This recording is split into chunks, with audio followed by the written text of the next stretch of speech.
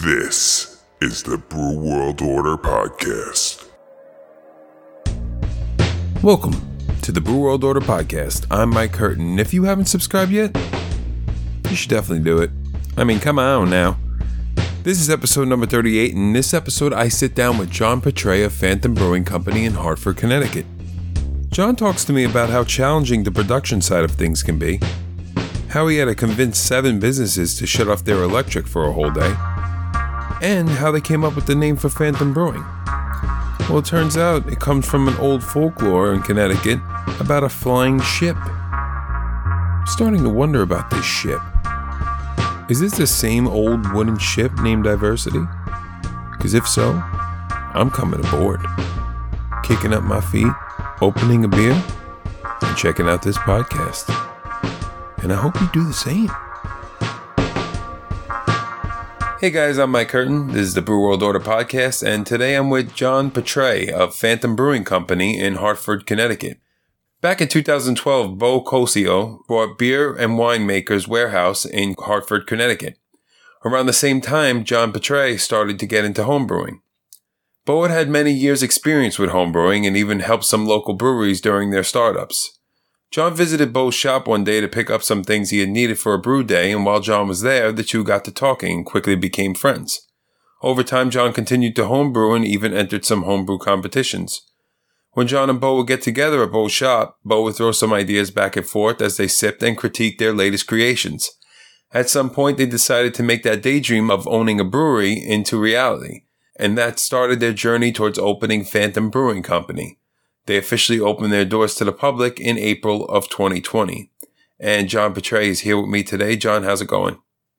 Hey, how are you? It's good to be here. Thanks for having me. Thank you, man. Thanks for being here.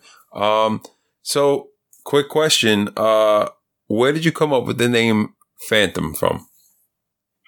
Well, it's actually a Connecticut folktale about a phantom ship that left the New Haven harbor in the 1600s. It's a kind of a folklore story.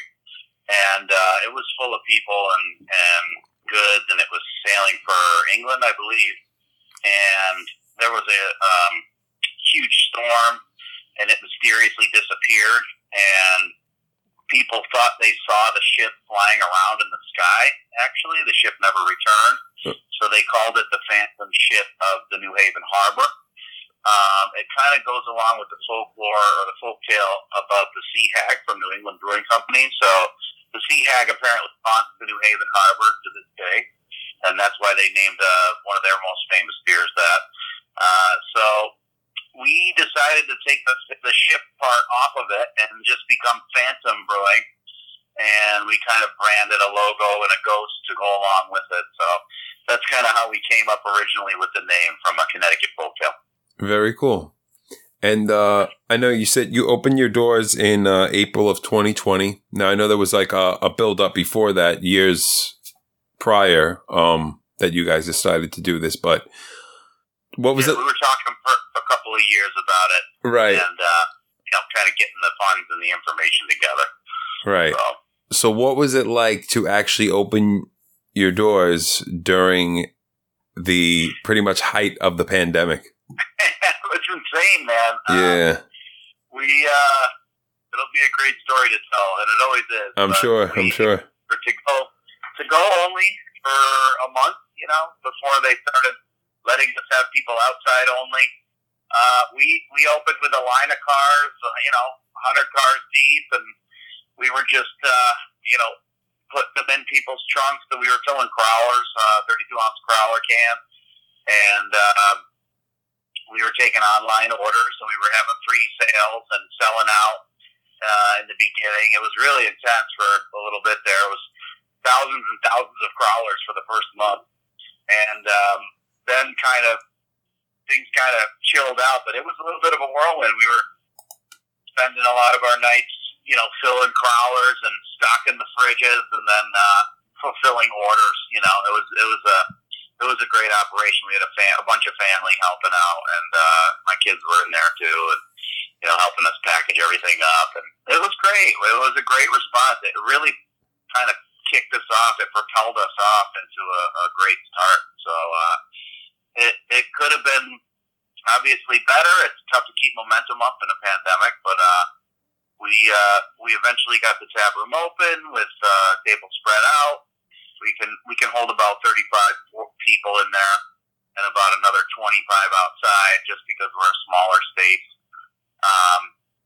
And basically with everybody spaced out. So, we ended up, we've been following a lot of restrictions and distancing and rules and, and things like that. And it's been crazy. It's been awesome though. I can imagine. We're living the dream, Yeah, for sure. Definitely got to be innovative in these times. So, what was that like aha moment for you and Bo when you finally decided let's go for this? It came down to funding, really.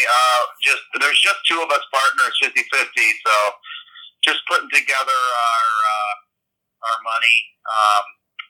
What really decided to make us go was we were going to start much smaller than we did, but a local brew system became available that we really had to jump on to give us 7-barrel capacity. So right. we said, hey man, let's do it. We have an opportunity to get a system locally and save on shipping costs and brand new costs. We were buying secondhand, and we knew these guys pretty well. It was really the perfect storm. And then we just had to buy a couple fermenters after that. Right. And, it kind of came together when we found that brew system. We just started remodeling the place right away, and we tore the whole place up. And we kind of have the homebrew shop and now like a side or a corner of it. And the brewery is kind of in the middle, and our tap room's in the front. So we had to do a ton of work on the space. We rent that space in the building we're in, and get the drains put in and everything like that, and then electrical and a lot of inspections and things like that, and then we were able to get going. But yeah, it was really that brew system that came at the right time when we were looking for one, and that was like, boom, let's go.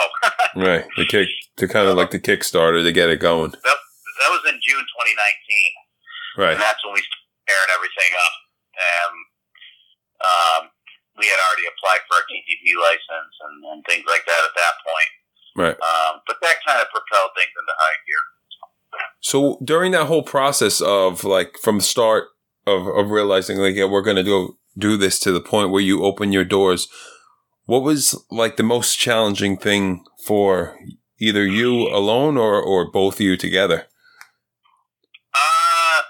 The biggest challenges were the construction. The accounting and the paperwork and the processes. We had a lot of guidance from area breweries and friends in the industry. Like, here's what you got to do. Here's the steps. We talked to a few lawyers, and we really, for that end of it, but man, the construction roadblocks, just working with our space and tearing it all up and getting into the floor and getting into the electrical, and we had to have power company come out and change the transformer for the entire building. So we had to shut down 7 businesses for a half a day. Jesus. That were multi-million-dollar businesses. So we had to go over and we had to convince these guys to shut down for electrically for a whole day. Right. And that was, we brought in a massive generator. We switched everything over. It was really a blessing that everyone in the building kind of was able to work with us and allow us to do that. But I would say that the construction was really just intense. There was 2 of us plus buddies plus professionals trying to coordinate timing and everything and working together. So I think the biggest hurdle is, who's going to build it and what are the roadblocks to the space you're in, Right. Yeah. It was a blow finding out our electrical was not up to par, because we had 3-phase electric in there and didn't realize that only came with a certain amount of wattage and amperage because of the pole, because of the transformer at the pole. Gotcha. So just adding that transformer and waiting on them and badgering the power company and trying to get on their schedule it took 6 months to get on their schedule. I mean, that really was we finished everything else. And basically, electrically was it. As soon as that thing was able to get that power box for our brew system was able to get plugged in, we were ready to go, and that took the longest. Gotcha. So, where did you guys go about finding the capital to fund your business? Capital. I put my home. This is a family business. I put up my home. Bo's. We just did loans, man. We did home equity loans, and there was no business. There's no business loans. It's all just our personal property, and it was a big risk trying to convince our families to right. go for it. Yeah. We doing it most of the work ourselves with some friends that we know, plumbers and electricians and professionals that were able to barter the work, and I think we saved tons of money just doing it all ourselves. But no, the capital all came from us, middle class, not rich at all, just really putting in the extra hours and the sweat, and we're just paying off loans, personal loans for this thing. So. Right. So basically, a lot's on the line. So basically, it's got to work. That's it. It's got to work, man. It's got to work. That's it. I'm a teacher, actually. So I'm a teacher, and Bo has the store. So the homebrew shop, and his wife is a professor. So there's household income. My wife works as well. So I teach. I'm a phys ed teacher locally, and I'm doing this on nights and weekends. And he's running a lot of the daily. He gets the days started, and I finish the days, and whether it's brewing or working in the tap room or whatever. There's just a few of us working this whole operation. So. Right. So speaking of making it work, what do you think is a quality that you have that makes you a good business owner? Oh, I don't know. I question. You always question yourself and your decisions and the routes you decide to go. And I just think putting my head down and committing and willing to do the physical labor, willing to do mentally just power through when you're working on no sleep and you're trying to manage your family, and I'm proud of the fact that I have a good hard work ethic, right, and can multitask, and just I'm working when I'm home, I'm on my computer when I'm with my family, I'm doing social medias, and then in addition to all the work, it's just, I would say, just being organized. We're pretty organized, right? And we're just like everyone else. I don't think there's anything special. It's just a willingness to master your craft as well as sell it in the most unique and innovative way to sell your product. So that's really where we try to excel, So. Gotcha. Yes, I mean, besides the whole COVID situation, because obviously that's been huge. What do you think's been one of the hardest adjustments you've had to make since opening your doors? Production. How much to produce? How little to produce? Holy crap! That beer sold faster than we thought. Right. Or, man, that beer didn't sell at all. Or, what? How much should we be producing? I mean, it's friggin' COVID. It's one weekend we're slammed. We don't even expect any customers, and then the next weekend we're dead, and we got food trucks, and we expect hundreds of customers, and we get 50% of that. So right. It's this planning, production planning is a nightmare. I mean, we're starting to self-distribute in the area, Okay. We're trying to get a good balance between a few exclusive places that carry our product and how much we should be keeping in our tap room. Tap room sales are slow everywhere, so everybody's distributing now. Right. So just how much to make, what kind of styles to make, where we're going to place our product. The production levels have been quite the challenge. Right. You know, the biggest one. So was there any moment for you that kind of stands out that made you kind of realize like there was a defining moment for you that where things were kind of like going in the right direction, or that have been going in the right direction? We'll know now when tax is coming through, but I think, you know, when we look at the year end, you know, when we look at the sales year end and we look at the size of the place we are and what our operating costs are, you know, are we,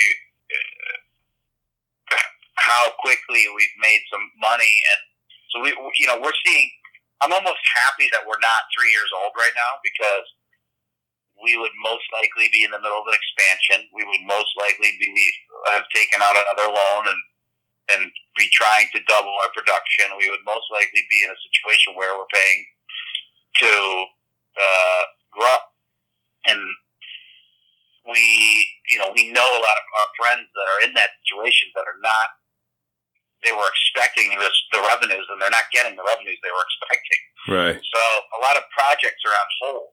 So the defining moment is the fact that we're not out of business and we're putting away a little bit of money and we're gaining capital monthly, and you know, the lights are on. You know, we're not trending in the wrong direction. We're not fading. We're not, you know, we didn't come out with a head of steam and then things faded away. We're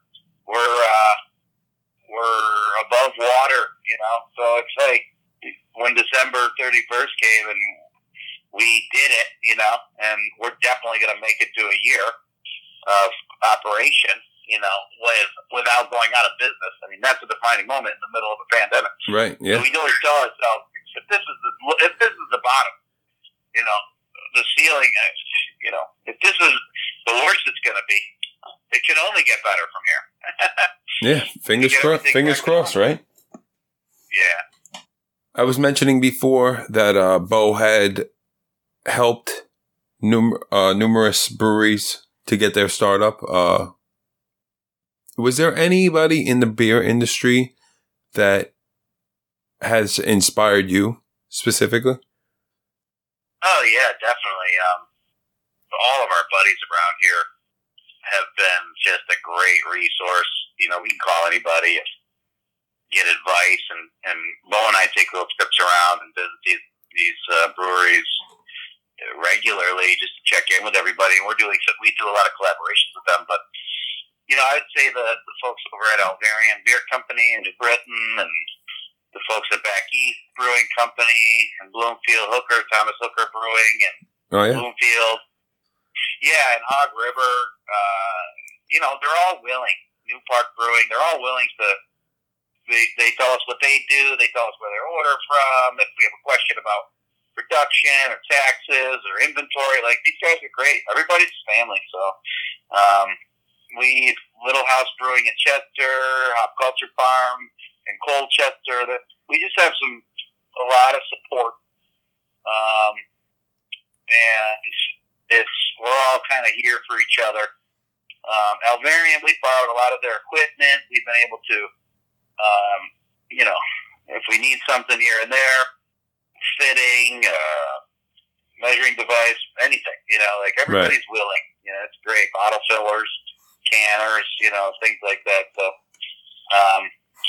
definitely, it's been awesome just to work with the Connecticut Brewers Guild, Bill, and those guys. So, I mean, really, it's great. It's a great network, and we've been able to lean on a lot of different people. Right, like a brotherhood, so to speak. Yeah, for sure. That's great. For sure.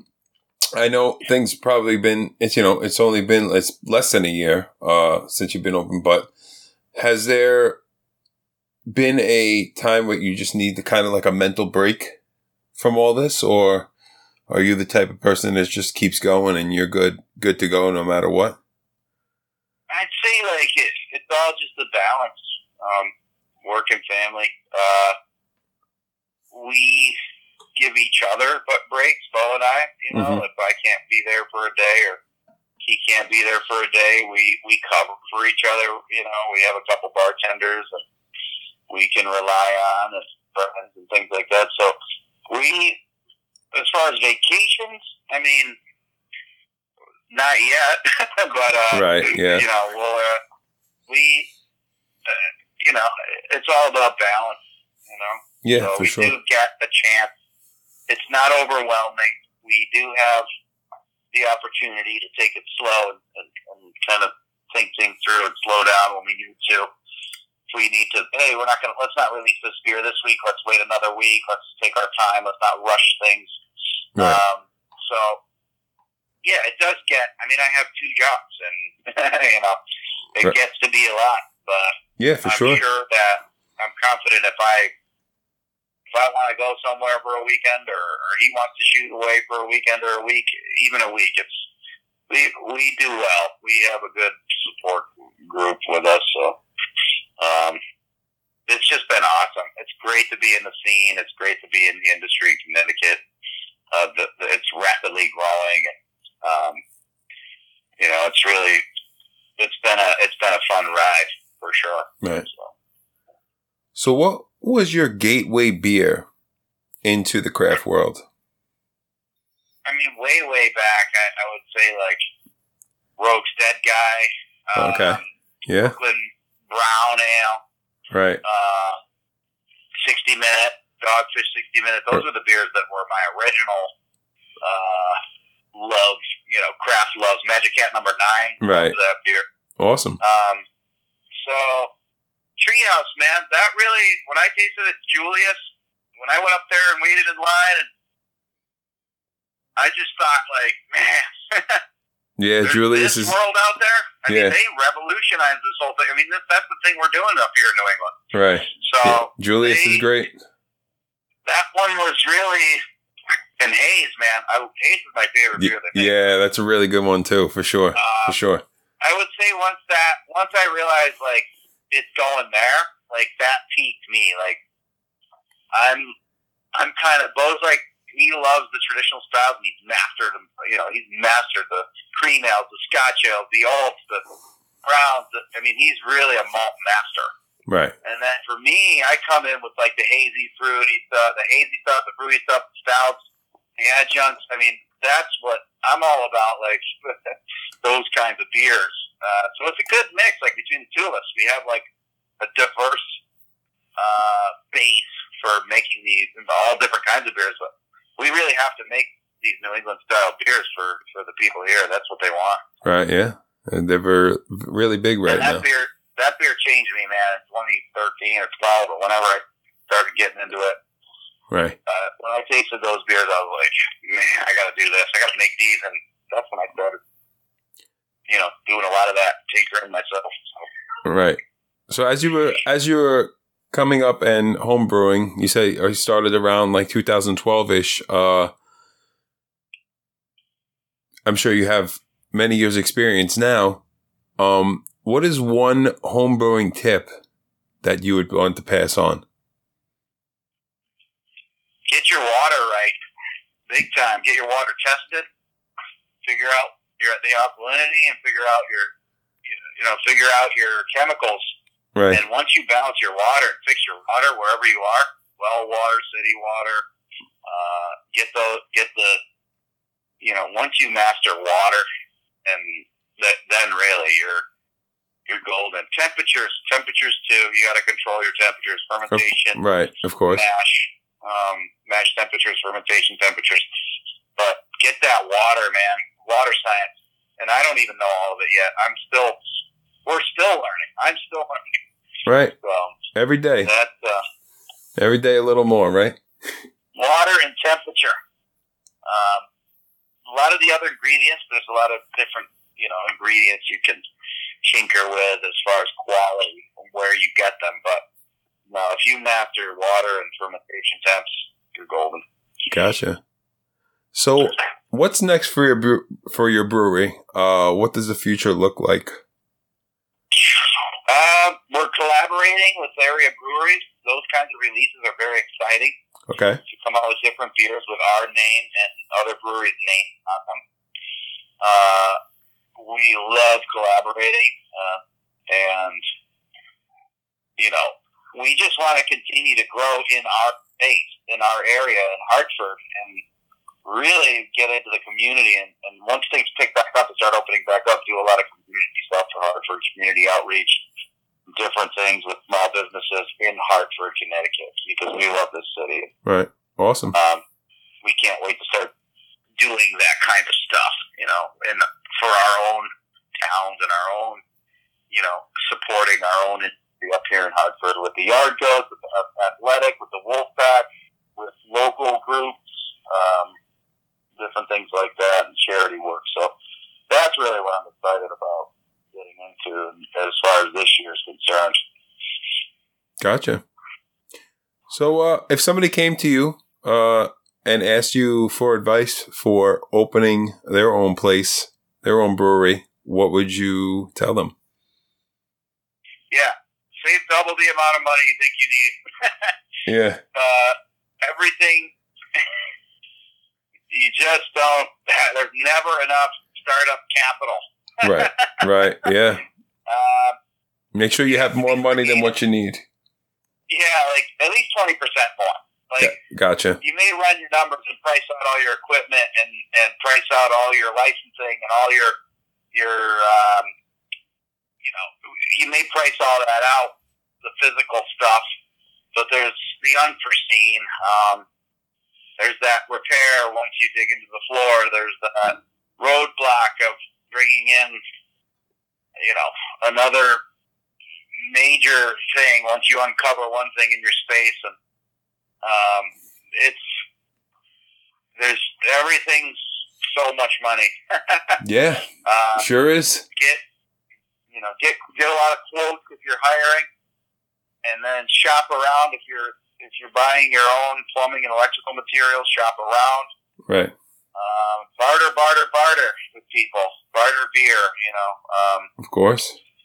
Like basically, I had like a core group of friends that would really come through and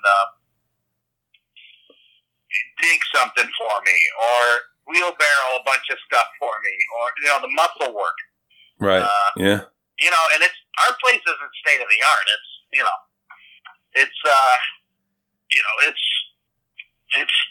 It's good looking. I mean, the tap room and everything's real cozy and it's good looking as it can be, but it's not like super high end construction. It's we're putting beer out there that meets the standards. Our building is code and standard, and we're proud that we built it ourselves. We're going to do improvements as we get more capital. We're going to, we have little projects and little things that we will start, updating as we go. But you can make it work, man. You can make it work and buy secondhand stuff and get friends to help you and get other things going that you wouldn't think that, things might appear that they cost more than they really did. Right. You have to be creative, You gotta really shop around for your materials and save money wherever you can. Right. Cold rooms and refrigerators and kegerators and tap rooms, and you just you got to really think about your space and your options, and every dime counts. Lawyers, accountants, insurance, you got to pay for all that. So of course, it could be as much as a piece of equipment in your brewery. So right, you got to account for all that as well. So yeah, gets expensive, I'm sure. It's not like opening a pizza shop. No. You're engineering, That's really, you're opening a factory. Right, and you got to think about a lot of different types of things. Yeah, basically. So much engineering involved. And, I just had a lot of people in looking at your space, giving you ideas, professional that have built, glycol loops and electrical systems, and just get their opinions before you start tearing everything up. And we've had 5 different people say 5 different things and 5 different ways to do things, and then we chose one of those ways to do it. So right, yeah. Before you just drop a bunch of money, because I can't tell you how many of my friends spent $50,000 on something, and they wished they had done that project differently. So really take the time.